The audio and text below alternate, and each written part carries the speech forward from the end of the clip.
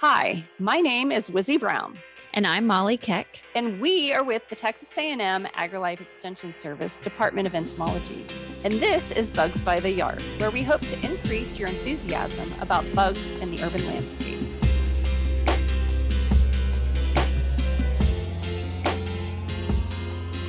Well, this week we're talking grasshoppers, which to some gardeners, whether it's a vegetable garden or your landscape, that can be kind of your arch nemesis, especially if you live in certain areas where it tends to like have lots of pastures around or like open fields, it seems like. Green belts. And I always, yes, green belts, just open areas that aren't necessarily under your control, right? And I always hate these calls because I feel so bad because I don't really know the best way to tell people to manage the grasshoppers because you're kind of just fighting them as they come in unless you have control over what's around you. For people that may not know, we have what are called short-horned grasshoppers and long-horned grasshoppers, and that kind of separates what we traditionally think of as a regular grasshopper that has short antennae. And then the katydids are the long-horned grasshoppers, and they actually have really long antennae. And a lot of times katydids, when they're in the adult stage, they also look like Leaves. a leaf or a plant or something like that. It helps to camouflage them. And they've got like more of a robust body. Like if you move the wings away, their body's like real chunky and stout. Yeah. And some of those get huge. Yes. Those ones that get like really, really big and people are like, they're going to eat my hand. Yeah. Well, and some of them do bite pretty good. They could probably draw blood. I would never put my finger and put my hand in the mouth of a grasshopper or katydid. I guess we should talk about how grasshoppers are related to katydids, like we mentioned, but also crickets. And they're in this order called Orthoptera. And I always teach the 4-H kids, the word hop is in Orthoptera, and all of these are hoppers. Most of them, at least. There are some crickets, I guess, that are diggers as opposed to hoppers, but they all have that kind of like big thunder thigh, like real strong hind leg and very long hind legs compared to the rest of their body. So that's really how I differentiate the orthopterans or the grasshoppers, crickets, and katydids from all the other insects that are out there. And they're all chewers. So they're feeding on plant material, decaying organic matter, something, each other sometimes, because sometimes they can do that. And then they have an incomplete life cycle, which means that they have only 3 stages: an egg. And usually grasshoppers will lay their eggs in a field. They'll kind of burrow their abdomen into the ground and lay a clump of eggs in there. And then those eggs will hatch and become nymphs, which look very similar to the adults, but can't fly. And seems like the ones that are the biggest problem will do that in the spring. And so they take all summer to kind of develop. And then a bunch of them you're probably noticing right now are flying. Like if you go out into a field, you'll see them jump out of the ground. You can hear their wings kind of clicking as they go, or you can see them not necessarily taking flight, but kind of using it to glide and get further away from you. And then those are kind of doing the whole cycle all over again. So if you don't have control over where they lay their eggs, then you have a really hard time trying to manage them as they come into your yard and your landscape. So something that I do want to mention, a lot of people call locusts, like get locusts mixed up with cicadas. So the things that are chirping in the trees right now, those are cicadas. Those are not locusts. Locusts are actually a type of grasshopper. So when you say locust and you're referring to a grasshopper, you're actually correct. But if you say locust and you're referring to a cicada, then that is not a true and correct statement. Right. So like the plague of locusts in the Bible was actually a plague of grasshoppers. Yes. Not cicadas. Which that actually happens a lot of times. And, you know, a cool side note, usually when that happens and all the crops are eaten, then the people go out and collect the insects and eat the insects. That's right. Different kind of protein, different kind of food source, right? Yep. Got to go with what you got. What do you usually recommend that people do when they've got grasshopper issues and they can't control the pastures that are around them? I usually say pick the plants that you really, really, really don't want damage on and put actual screening around them. And when I say screening, it's not row cover. It's like stainless steel screening material. And depending on, you know, the grasshopper or katydid that you have, that still may not be enough. They might be able to chew through that as well. But row cover, they plow on through. So if you can't control the pressure that's coming in, it makes it really difficult to manage them. And then the other thing is, if you know that you have that constant pressure, making sure that you're monitoring on a regular basis and killing them when they're immature, so they're smaller and they can't fly away from you, is going to help as well. And then they don't become adults and then mate and lay eggs and make more of them later on too. So you kind of keep that population lower.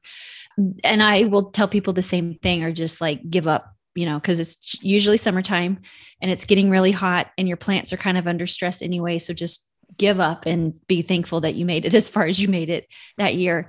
But when it's earlier on and the plants are really tender or something and they're coming in, really all you can do is kill who's feeding on the plant at that time. There's not really much you can do to repel them or keep them from coming in. So using like synthetic pyrethroids might be helpful because they chew on it, they ingest it, they get sick and they die, but you just killed one. So it's like a non-stop battle with grasshoppers, unfortunately. Well, and there are cool things about grasshoppers. Did you ever like have a grasshopper like regurgitate on you and whatnot? Yes, my mother calls it, they chew tobacco because it's like the a tobacco juice, colored. Yeah. You grab it by their head and it's a defensive regurgitation, which is, kind of gross, but also somewhat cool, in my opinion. Who wouldn't want to hold something that's throwing up on you, right? So essentially, if you pick up a grasshopper, it's going to regurgitate onto you. That's that like brown goopy stuff that comes up. And the fluid that's coming out of their mouth is essentially partially digested plant material that they've been chewing on, as well as digestive enzymes. And so they call it the tobacco juice because of the color and the consistency. So it's that brown kind of gloopy stuff. It is just like that. I don't know how else to say. And then some katydids do a weird defense. I think it's the dumbest defensive mechanism that I could think of. When they're under stress, they will drop their hind legs. And I'm like, well, and that's supposed to like distract, I guess, the predators, but then how do you get away? And you're not going to live all that long. So the leg, they'll drop the leg and it's still moving around. And so maybe it's like distracting because like, oh, well, I'm going after that, but I don't know. I mean, because then how much longer are you going to live without a leg? Better losing a leg than losing your life. That's true, I guess. But then you better hide for a long time because you can't get away from the other predators that fast. Right. And I mean, since they use their hind legs for jumping, it's going to be really difficult. Like if they go to jump with one hind leg, then it's going to be off kilter and they're going to go at a wonky angle or something. Always in a circle. I will tell you that one nice thing about having a lot of grasshoppers right now is that there's apparently a cricket shortage, and I can't get crickets for our frog or tarantulas. No kidding. I am having a problem with the gecko. It's driving me crazy. And I spent all this time and gas going to the pet store. So we went out of town for the weekend real quick, and our frog really needed to eat. And I told the kids, I said, just grab a net, let's go. And we went out and we collected some grasshoppers. And I did actually, on the big ones, I pulled the larger ones. I pulled one of the legs off so it would be easier for the frog to catch it. And she chomped them down. So I guess, you can replace crickets with grasshoppers at this moment. I've been using cockroaches for my gecko, or for my kid's gecko, not my gecko. I'd be afraid mine would burrow, and then we just have cockroaches in our frog's cage. They're going to be everywhere. So the other thing that probably people are familiar with grasshoppers is the noise that they make. Mm-hmm. And they do make various noises. Usually it's going to be obviously to attract a mate, because that's usually why insects are making noise. So it's the males that are going to be doing that. Females can also make noises, but that's usually like when they get startled and they fly, their wings kind of snap out, and that, if you have good hearing, you might be able to hear that. You can hear like a ticking sound. Yeah, like that, like horror movie type stuff. It's kind of creepy. But they are going to make the noise by rubbing the file. Yes, the saw and the file. And so they're like rubbing those against each other, and it makes that, I don't know, I find it irritating, but I guess maybe if I was a female then, or a female insect, because I am a female, a female grasshopper, I might find that attractive, but I just find it annoying. I feel like it's usually in the hot, like the dog days of summer, when kind of the cicadas are they're kind of declining, right? Like right now I'm seeing them like hit my windows and fly randomly and hit the side of the house, and they fall down dead. And as those are declining, then you start hearing the noise of the grasshoppers, and you hear them like during the day. If you live close to it's always like an open kind of a field area. They're not really in dense foresty areas. They like more open, kind of not really prairie, but pasture like landscapes. Yeah. So the grasshoppers, they're rubbing, because there's some insects that will rub their wings together. I think cicadas do that, right? To make their noise, they rub their wings. I believe so. But with grasshoppers, they're a little bit different because they actually rub their hind leg on their wing. So they have like this ridge thing on both of those, and they scrape those together to make that noise. And it's courtship. It's attractive to female grasshoppers. I think when I talk to people about grasshoppers, first of all, there's some that are really pretty. You mentioned that earlier. The one that I usually get pictures of that everybody's concerned about because it's not a native species is that Aztec spur-throated grasshopper. Yeah. It's so pretty, and it's like yellow and black striped, and it's got those bright orange legs, and it's so, so cute. Those, yes, they're not native to Texas, but they have been here for a really long time. And so it's not something really to panic over at this point. We know that they're here. I think that they're fairly widespread. So it's just one of those, I just, treat it like a regular grasshopper when you're treating it. And the thing is there a good grasshopper? Well, it depends on what they're doing and where they are and if you care if they eat your plants or not, because yes, they're going to have purposes. They do, you mentioned that they eat organic matter, and, they can help to decompose things. There are some that will eat other insects. And of course, they fit into food webs. So they are going to have a place in the ecosystem. But if they're eating a plant that you don't want them to eat, then that's kind of when they turn into a pest. And that can happen essentially in any stage. I mean, as soon as they hatch out of that egg, they have those chewing mouth parts, and they're going to be feeding on whatever vegetation they can at that point. So, is it beneficial or not? Well, if it's eating something that you don't want it to eat, then no. But if you don't care that it's munching on the plant, then I really wouldn't worry about it. But if somebody has had major grasshopper problems the year before, I always tell them to go out in the spring and kind of look for those little baby immature grasshoppers. And when they first come out of the egg, they're so, so, so, so tiny. And you can just like squish those with your hand because they're really, really small. And soft. Yes. Very, very squishy. So, and if you're grossed out by that, you can use insecticidal soap or the spinosad products that works really well on things that chew foliage, or you could use like botanical products. Something like that to manage those types of populations. But once you hit that adult stage, all bets are off on that. You can't really go with the less toxic items. What do you tell people that ask you about using those Nosema baits? Do you ever get questions about that?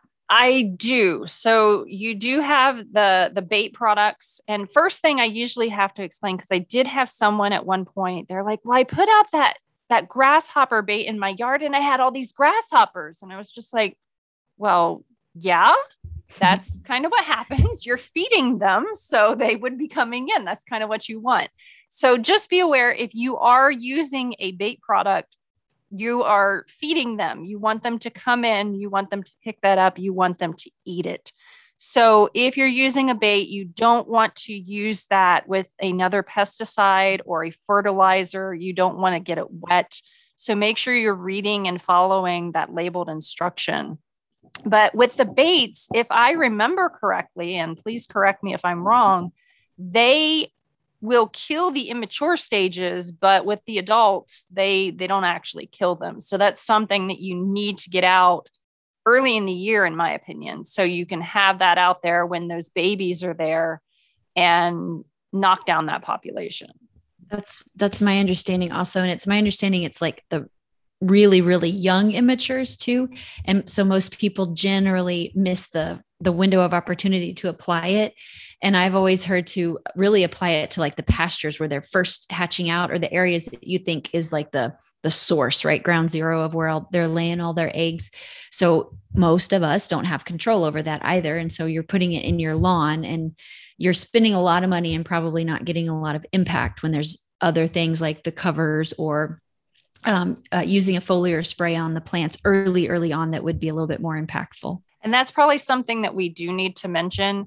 If you are someone who lives with a field around you or a greenbelt area backing up to your home, if you do not own that land, you cannot really do management for insects on that land because you are only responsible for your property, and you can't apply those pesticides to land that you don't own unless you have a particular type of pesticide applicator license.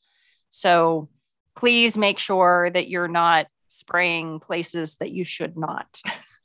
So let's say that somebody has a couple acres or more, and maybe the acre directly around their house is all they really is where they have like their landscape plants, and the rest is just kind of natural. And maybe they don't farm it or anything, but they maybe keep it mowed. What are some things that they could do to what they can control to try to reduce some of the grasshopper populations?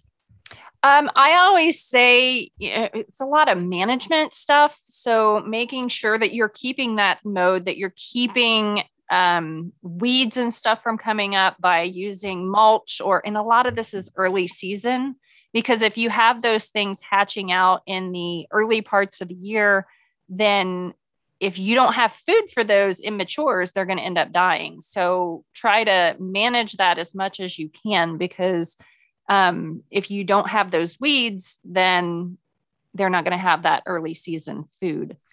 So I do a lot of that. Mowing low. Yeah. Mowing, weeding. And some people really like the weeds. You know, weeds are still wildflowers a lot of times, so they make a flower, and some people like the way that looks. So you also kind of have to decide, do I hate the grasshoppers or more, or do I love the flowers more? And then just make a choice on what you like. And if it is more of a pasture land, maybe you grow grass to cut it for hay, then if you keep it low, keep it mowed low. And then also I have heard from some of the ag agents that tilling the soil or turning that soil over a little bit will help expose the eggs, because they're just below the surface, to all that sunlight, let them dry out, and then you hopefully have a lower population. And I also heard one time from one of our entomologists that does more on the ag side that grasshoppers tend to thrive when it's really, really dry, because there's fungus, I guess, that's in the soil that will kill the eggs. Mm-hmm. So the wetter the season, which to me is funny, because I always think the wetter the fall and the winter and the early spring, the more insects will have, because there's more moisture, more survive and make it to adulthood. But it's the opposite for grasshoppers, where more moisture means less eggs actually make it out. So hope for a wet spring. That's right. I guess we didn't have a wet spring. We had a very wet summer, didn't we? Yeah, it was like early summer that we got all the rain. So have you noticed there are certain insects, I think, that like tend to prefer certain plants over other ones? Could you name like what you think your top 5 plants are that most people have an issue with grasshoppers, so that if somebody lives in an area where they can't control grasshoppers, they at least know what to avoid planting? I don't know of anything specific. I mean, do you have specific plants? Because with me, in my experience, it just really depends on what they have in their landscape, because they're usually going to go for the tender, juicy stuff. And so whatever is in the landscape that fits that category, that's what your grasshoppers are aiming for. I would say peach trees, or like orchards, if people have fruit trees. And maybe it's because it's really, really hard to cover those. But people that have young fruit trees, I always get calls about that the grasshoppers are just annihilating them, and they just see them hanging from all over the little branches and eating up all those fresh, tender leaves. And it could also just be timing. Like you said, that, the juicier the growth is, the tastier it is for them. So maybe when that new growth is coming out is when the grasshoppers population is higher. And so it's just a timing issue. But I'd say if you have lots of grasshoppers, maybe don't grow any fruit trees. Well, and you also need to know that grasshoppers, while they're going to eat foliage, they also will eat fruit. So if you have fig trees, the figs are going to start coming off on the fig trees. And so if you have a grasshopper population, they're going to be eating that fruit and damaging that as well on the foliage fruit. And they'll eat anything and everything they can if they need to. So they're not picky. No, they're not at all. And it's like, you're not going to find them chewing a pecan, right? Like they're not going after nuts or really hard things, but they like things that are tender enough, right? But they still have some pretty strong mouth parts. So if you have bushes in your yard that like are really waxy, or like if you touch them, they smell bitter or something on your finger, and there's something chewing holes in it, I would always guess it's a grasshopper, because they'll eat some of the things that you think would taste terrible and they'll make holes in it. And they're a lot like deer a lot of times too, where maybe a plant is considered deer resistant, but when the deer walk through and each one takes a taste out of that plant, then that plant no longer has any leaves on it. And grasshoppers might be the same way. When there's so many of them, each one might take a bite or two. And so you see significant damage, even though that may not necessarily be a plant that they want to feed on. They take a bite, don't like it, and move on to your other stuff.